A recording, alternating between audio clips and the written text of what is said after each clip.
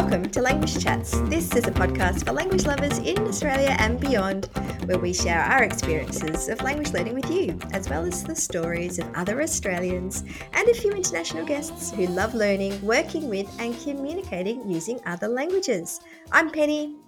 And I'm Beck, and we'd like to begin this episode by acknowledging the traditional owners of the land on which we're recording today, the Wadawurrung people and the Wurundjeri people, and we pay our respects to their elders past and present.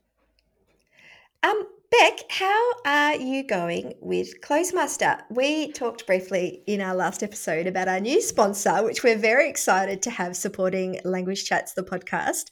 What languages are you using Closemaster for at the moment? So I have been using Closemaster primarily for Danish, but also for Italian, which I'm trying to dip my toes back into. Yay! Oh, what that's about so you, good. Penny? Which languages have you been using Closemaster for? Well, primarily for Chinese, and I've been playing around with French as well. But I have also added Italian, which I think is a little bit ambitious of me because I am a complete beginner. But I thought, why not give myself a challenge? Well, and if I'm remembering correctly, I think one of your kids is doing Italian at school. She is. My eldest is learning Italian. Yes. Yes. So, well, that's a great idea. And what better way to just like have a bit of a dabble? Although, how are you finding jumping into Italian in Closemaster? With has it helped that you've done some French before? And so that's I think it helps that I'm like willing to take a guess and have a stab. And I love that Closemaster has the multiple choice option because that makes it super easy. And the kind of structure breakdown, verb versus noun versus adjective. I don't know if you've seen that in any of your sentences that pop up, that you actually can break it down like that. And I think that's kind of a cool feature, especially if you really want to, get into the nuts and bolts. Yeah, totally. I also have to say, having scrolled through the list of available languages on Closemaster, it's pretty significant. My goodness, it's amazing. Yeah. And some languages that are just, we don't see resources for anywhere else. Yeah, and exactly I love right. that. I really love that. So I think maybe people who are learning something that they just can't, get a great app for, they totally should check out Closemaster just for all the different types of languages. That's right. There's over 50 languages available, but in amongst probably the ones that you might expect and the more popular languages that are being learnt, there's also Georgian is available on there, or actually Latin is available on Closemaster. Scottish Gaelic. Irish Gaelic, yep, lots of Gaelic on there. Yiddish. Afrikaans, lots of different languages there, and also they are available in different pairings. Yes, have you tried any pairings? I have not, but I am curious, and I will have to have a go because if you do ever want to try and maybe test out one of your more advanced languages by actually using that as kind of the base language and then pairing it with something else that you're still learning and more kind of intermediate level in, hey, why not? Ooh, so watch this space, Beck. What would you pair? I would pair Danish and French. Ooh, okay. I think I would, in a very ambitious way, give Chinese and French a go. Should we try it next time? Let's see how it works out. I think we'll have to give it a go. So if Closemaster sounds like something that you would like to check out, please do and show our wonderful sponsor some love. You can download the Closemaster app for free. CLOZEMASTER. And of course, there is a pro version of Closemaster as well, where you can get access to advanced features and stats. And we are able to, thanks to Closemaster, offer you a 10% discount off the pro subscription using the code Language Lovers. So give that a go and you can discover all the extra things that come with Closemaster Pro. Well, we have another super interesting episode ready for you on this episode of Language Chats. And we're going to be chatting with Kelly Harrison from Languages Roadshow. We hope you enjoy the episode. Kelly Harrison from Languages Roadshow, welcome to Language Chats. Thanks for having me. Oh, so good to have you with us. We love a guest, and we're really excited about some of the stuff that you have been doing, or at least what we've been seeing that you've been doing online. But before we launch into all of that, Kelly, could you introduce yourself and tell our listeners a bit about who you are and what you do? Yeah, sure. So, my background is as a high school Japanese and English teacher. But for the past 5 years or so, I haven't been full time in the classroom. It's been a combination of having kids and starting a business called Languages Roadshow. So, Languages Roadshow is a business that offers professional development and online resources and all sorts of support for languages teachers. And it wasn't something I ever thought I would be doing or anything that I intended to do when I started my maternity leave, but it's an idea that came to me and I really wanted to pursue. And so, yeah, in 2019, I started the business, and now, coming up to 4 years later, we've grown to be helping teachers all around Australia. And yeah, I'm really excited to tell you a bit more about it tonight. Oh, it's so fantastic. And like Beck said, we've loved watching, all the events and all the stuff that pops up on our Instagram feeds. I think it just looks so fantastic. You've done a great job. I think it's the highlights reel, as Yeah. you know. So Japanese, when did all this start for you? Was it something that you got into as a kid, or how did that all become? Yeah, well, I started learning Japanese at high school. So this was when year 8 in Queensland back in the day. So I grew up in a fairly country area of Queensland in a small farming area. So I didn't grow up with languages on the radar as such as a little kid. It wasn't like I grew up with grandparents speaking another language. It was a very monolingual environment. But when I was in primary school, I started to learn French just through my school, and I was really captivated by learning French. It wasn't that my teacher was particularly inspiring or anything like that, but I just genuinely loved like learning vocab, finding out about another country. And even if I think back earlier than then, I remember in like year 1, we did an international day at school where I think we'd learned about the Netherlands for a term. And then we had this special day where we could dress up as a certain nationality. And I think, everybody dresses up like a total stereotype normally. So I dressed up as a French person actually with, a stripy shirt and a beret, and I was carrying a baguette around. Love it. But I really loved learning about other countries when I was a kid, and I've been thinking about that since I knew I was going to talk to both of you about, where did my interest in languages come from. So I was sort of interested in that kind of thing at primary school. And then when I moved to high school, our languages choices were Japanese, German, or Chinese Mandarin. So I was kind of disappointed that I couldn't continue with French. But my dad actually really encouraged me to choose Japanese because he'd always wanted to do it and didn't get the chance. So I chose Japanese and I really liked it. And I kept continuing with it like into grade 9 and then eventually into year 11 and 12. But I certainly didn't intend to be a Japanese teacher. I always wanted to be like a primary school generalist teacher. But it was only in year 12 that two of my teachers, I guess, had an influence on me in that sense. My English teacher made a comment that, she thought I might be good as a specialist English teacher as opposed to a primary school teacher. And I love English. I've always loved writing and reading. So that was my first choice, but I needed another subject area. And at that time, I really loved my Japanese teacher and was doing well at it. So I thought, oh, maybe Japanese will be a good second area. So I went on to study it at university. And I think if there's any other people listening who did high school languages, if you then go on to university, you sort of go into what they call stream B, or they used to call stream B, sort of this intermediate phase.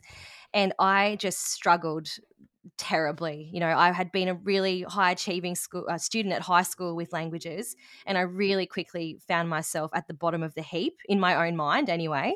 And I sort of was barely passing, I'd say, that undergraduate part of my Japanese degree. But I was passionate about it and I knew I wanted to keep going. So I thought, if I'm ever going to be able to teach a year 12 class, I need to sort my proficiency out. I'm not prepared to let this dream die. So I was able to, fairly late in my degree, organise a full year exchange through UQ. And I did a year at Kitakyushu Shiritsu Daigaku in Fukuoka Prefecture in Japan.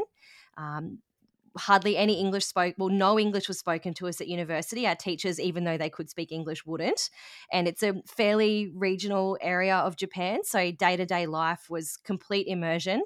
And yeah, you can imagine after a few months, I started to sort my proficiency out. So that year really cemented my absolute love of Japanese. And even though I probably thought I would more like to be an English teacher, by the time I'd done my year of exchange, I was really like, whatever about teaching English. I just want to be a Japanese teacher. This is my real passion. Oh, that's fantastic. Oh, good on you. And that sounds like such a fantastic opportunity, the immersion and being able to spend that whole 12 months in Japan.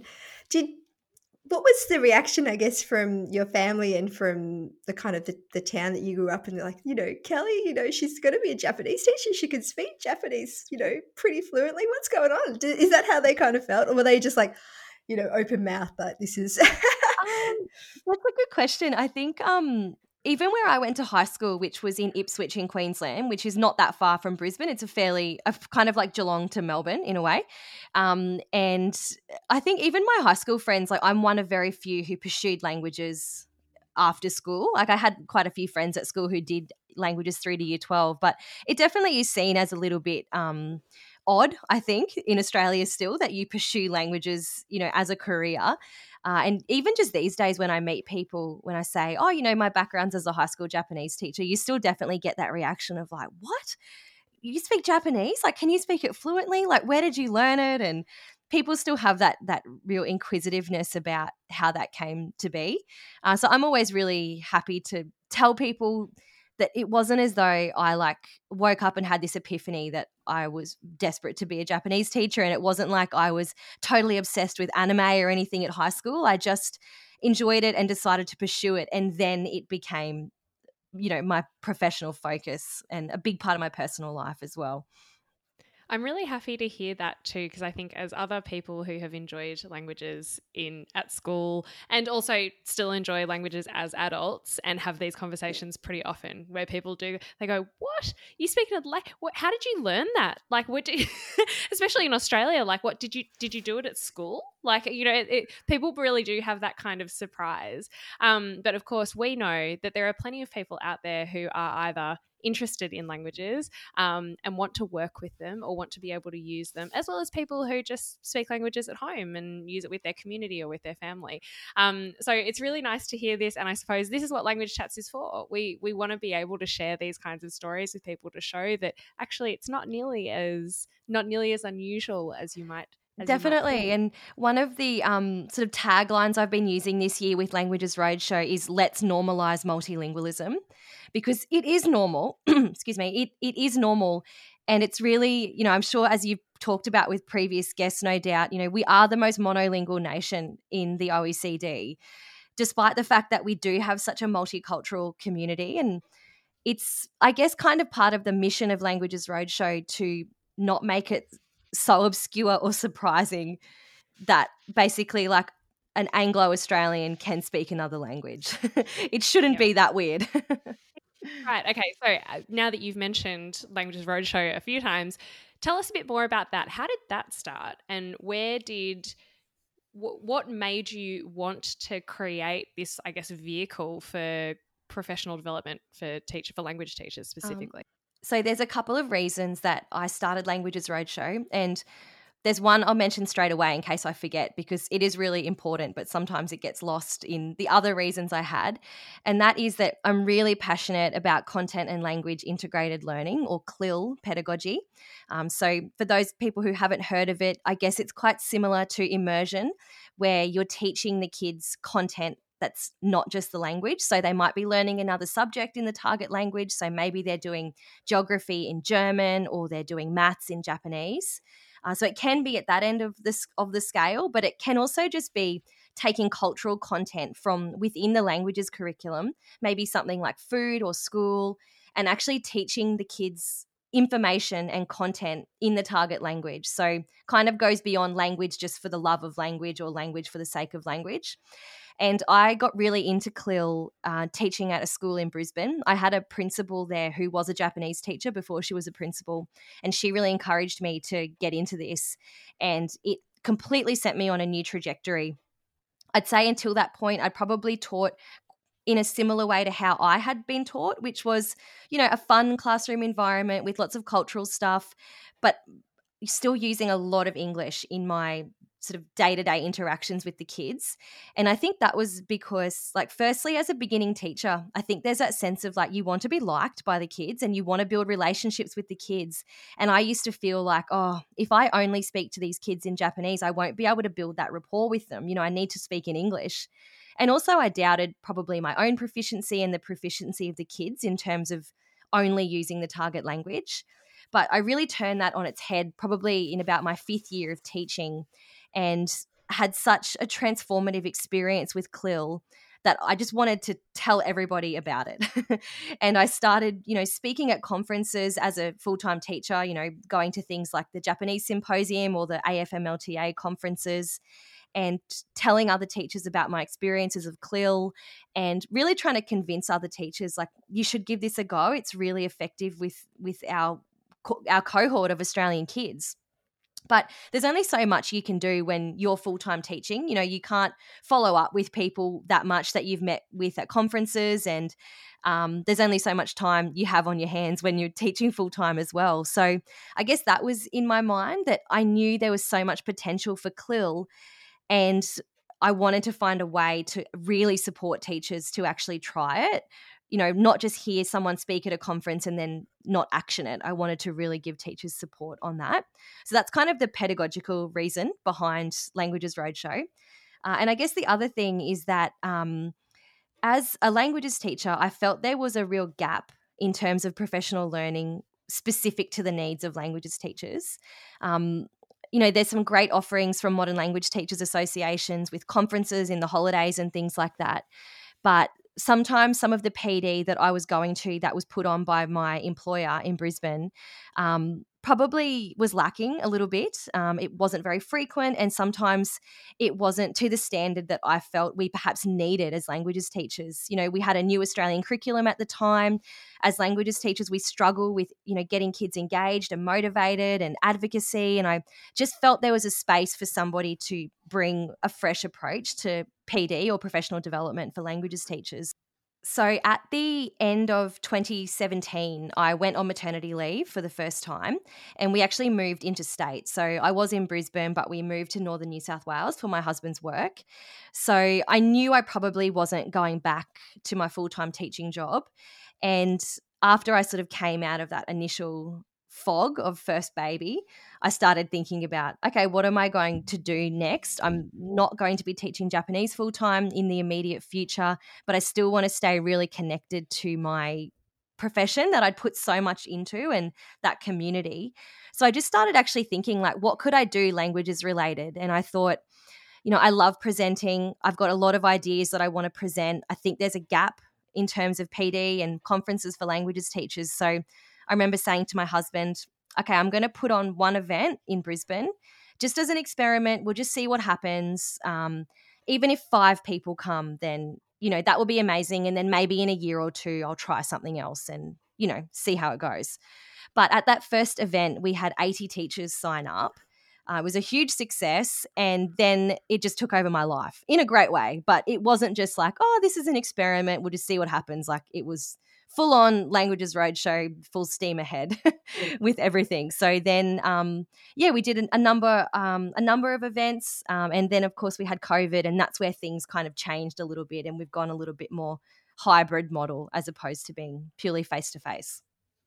Oh, that's so amazing. Yeah, thanks for telling us the whole journey from go to woe. That's really impressive.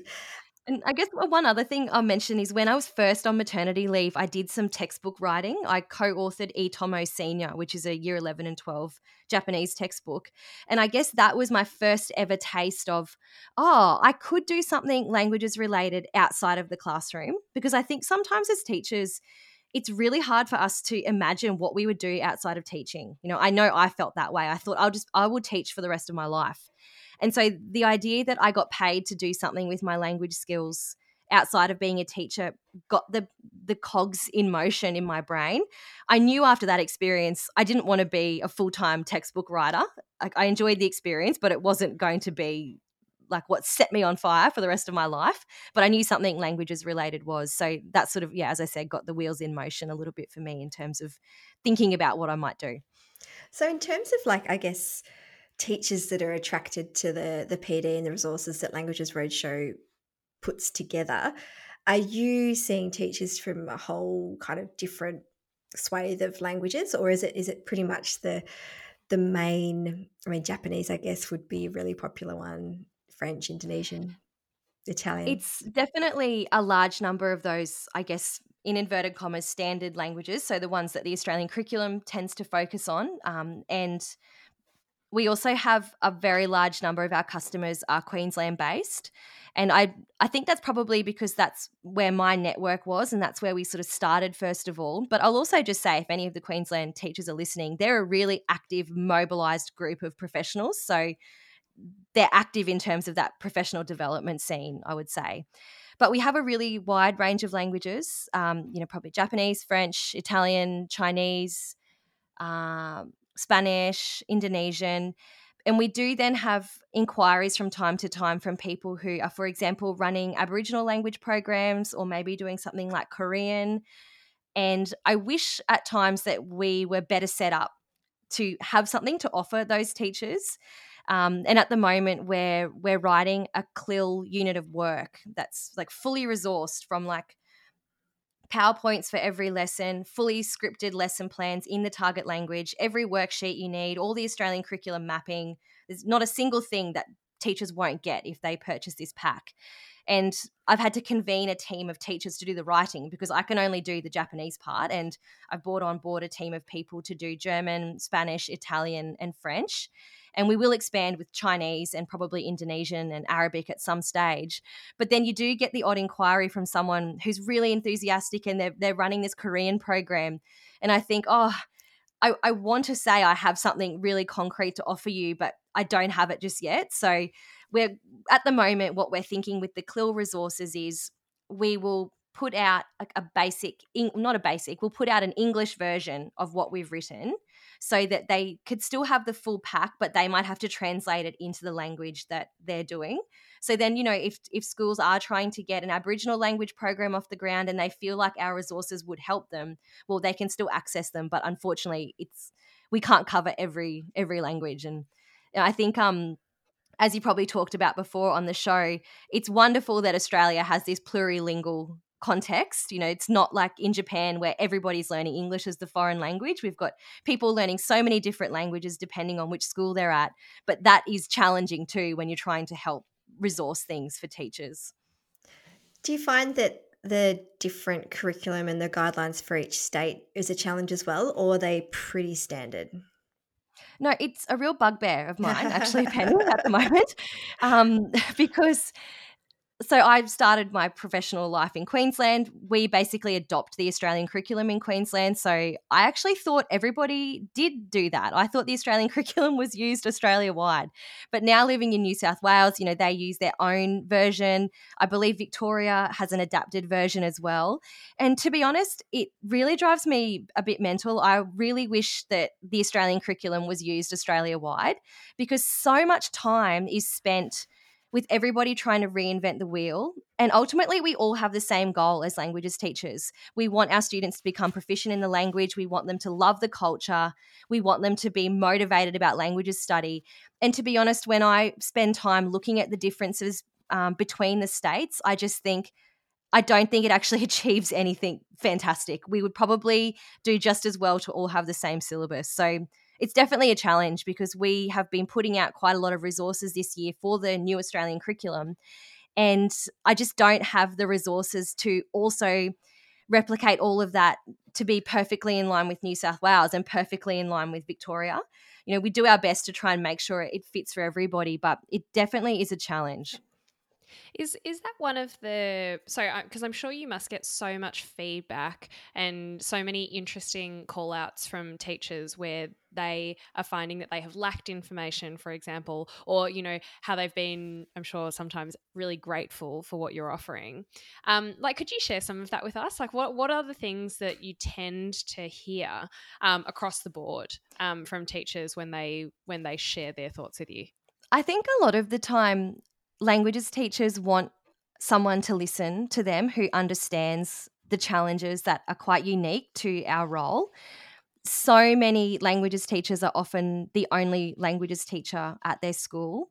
And when you asked the question before about who's sort of represented in our customer base or our community of teachers online, one thing I was going to mention is that there's actually an overrepresentation of teachers from regional areas on our list, which I'm actually really proud to say because I feel really passionate about supporting those teachers because I grew up in a rural area. I live in a rural area now, and you don't have those same networking opportunities. So one thing I've realized, and this is whether it's city teachers or country teachers, is they sometimes just really need to talk about the challenges they're facing and have someone respond in a way that they can tell they actually understand. So that's become really apparent recently because we're launching something new next year, which is like a mentoring program for languages teachers. So I love a single day of PD. Like, I think it's so energizing and it sparks so many ideas. But I think sometimes it can be hard to keep up that enthusiasm or implement the ideas when you go back to school. Whereas what we are doing next year is this series of online sort of group coaching calls, live calls on Zoom, where we get together and talk about different topics and help upskill teachers in their pedagogy. But really, I can see when I'm talking to the teachers who've signed up to this that they're almost looking for the languages department they always wish they were a part of. So I think sometimes languages teachers just want that sense of community. They want somebody who actually understands languages to talk about their assessment piece with, or get some suggestions about how to run an engaging 7-8 program. Because in so many cases, unless you're in a really big school, languages is usually lumped in with another department, maybe humanities or English, sometimes even chucked in with maths. So you just so rarely have a head of department who is a languages expert who can provide you with any guidance or leadership. So I think a lot of the time that's what teachers are looking for. And we put out a lot of resources that I'm sure are helpful to teachers, but I think sometimes that getting to meet in person and just talk is really, really valuable. A really good point, I think, to make, just like wanting to be heard and then having the support there. But I think that's a great idea. Like, what a good way to continue on the kind of the learning and the sharing by having a mentoring program, so that it isn't just the one day a year when you get to work on your professional development. It should be more than that. Yeah, and it's been exciting because I wasn't sure if schools would support their teachers financially to do this, but it's actually been really encouraging to see that schools can see the value in that.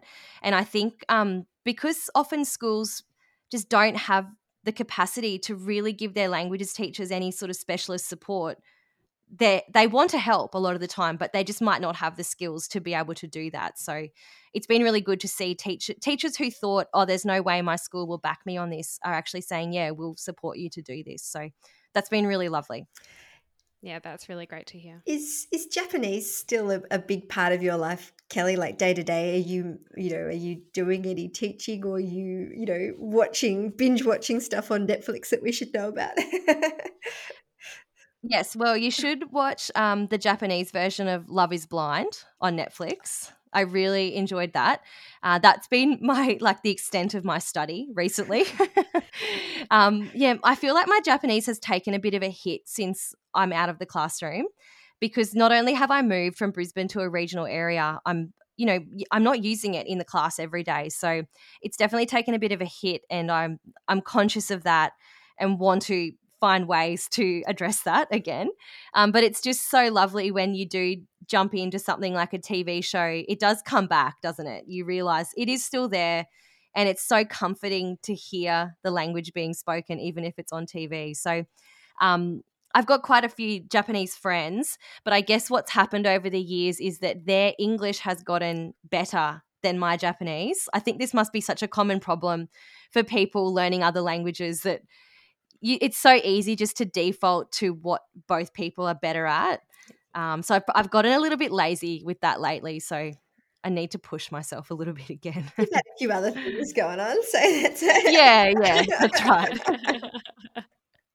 Are there any other languages that are a part of your life and your family's life that, I guess, kind of give you a different perspective to the work you do with Languages Roadshow and teaching in general? Like, are your kids learning other languages at school, or I'm not even sure how old they are yet, actually. Yeah, well, there's two things sort of family related there. So, the first one is that my great grandparents were Russian speakers, so they came out to Australia in around 1910, I think. So my grandmother grew up speaking Russian and Polish, but by the time my dad was born, it wasn't being spoken. So I was never exposed to it, but I'm really fascinated by that side of my family story. So I've made some really weak attempts at learning Russian, and it's on my to-do list. I've got all the textbooks sitting there. They just haven't been opened. So one day I'd love to learn to speak Russian, and one day when things are a little bit more politically stable and my kids are older, I'd love to go over there and, do a big trip. And then the other thing that is not quite foreign language related, but very much language related is my oldest son has autism and he's not speaking much at all yet. So I guess for me, I grew up probably with the gift of the gab from a young age. And now to see just the immense struggle that he's going through to even learn to acquire his first language has just given me this whole new perspective on language development in general. And I've been really lucky to get to do some work with not only his speech therapist, but another organisation in Brisbane called Language Disorder Australia. And they deal in this every day, kids that have, developmental language disorder. And I've learned so much from them about the struggles that people can have in their first language. And that's helped me understand a lot more about how to teach kids to acquire their second language as well. So it's just highlighted to me how difficult it is for some people to be in a languages class. So yeah, there's sort of two things from my personal life that have an impact on what I think about languages at the moment. I have one more question for you, Kelly. What would you say is the greatest thing that having another language in your life has given you? I think recently about the school trips that we got to take the students on when I was teaching Japanese. I had two amazing colleagues that I worked with. So the special experiences that I had taking students to Japan and allowing them to see what my Japanese proficiency allowed us access to in Japan, and then encouraging them to want to pursue that is really special. So I think it all comes down to the relationships you get to form with people because you have that additional language. So I think the experiences you have when traveling are just so special if you can actually engage in that person's language. I know I went to Korea when I lived in Japan, and I just struggled so much with the fact that I couldn't speak the language, and that took so much away from my travel experience because up until that point, I'd only known travel in Japan where I could engage to some degree, improved over time. So yeah, I think I can't imagine traveling now where I had zero ability to communicate in that language. I would always want to be able to communicate to some extent before I went, even if it was so basic. I think it just changes your experience of travel so much. Oh, definitely. I couldn't agree with you Preaching anymore. to the converted, big time. I love it.